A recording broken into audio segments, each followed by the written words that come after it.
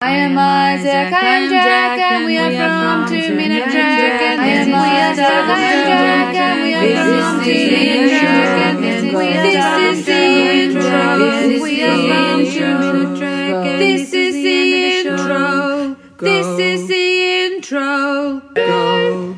Hello guys and welcome to another episode of 2 Minute Trek. That's very rare for this pod to have an intro. Anyway, this episode, very good. I love it. We've done it before. I love all of the different fantasies that people have.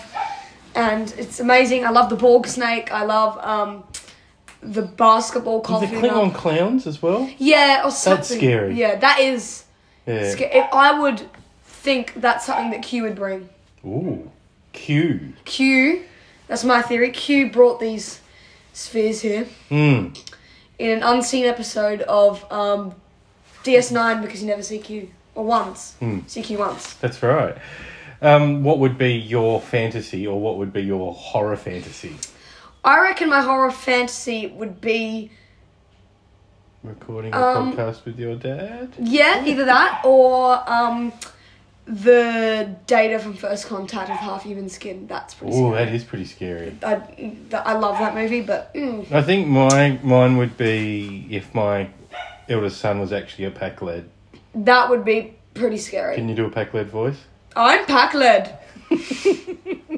That's good. Where's Janeway? That's my Pac-Led voice. Can you do one? This wasn't even a Pac-Led episode. Red alarm. Red alarm. Red alarm. I love the red alarm. It's so good. I think my fantasy would probably involve quitting my job and watching Star Trek all day. I think my fantasy would involve Star Trek being real. Ooh. Although, would that be a good thing? Because that means the eugenics would you be on the Cerritos? Has happened. Probably not. Where would you be? It's Starbase 80. Oh. And also means World War III is literally just about to start. Yeah. A lot of things in Star Trek history happen. I'm John Stashwick, and that has been 2 minutes.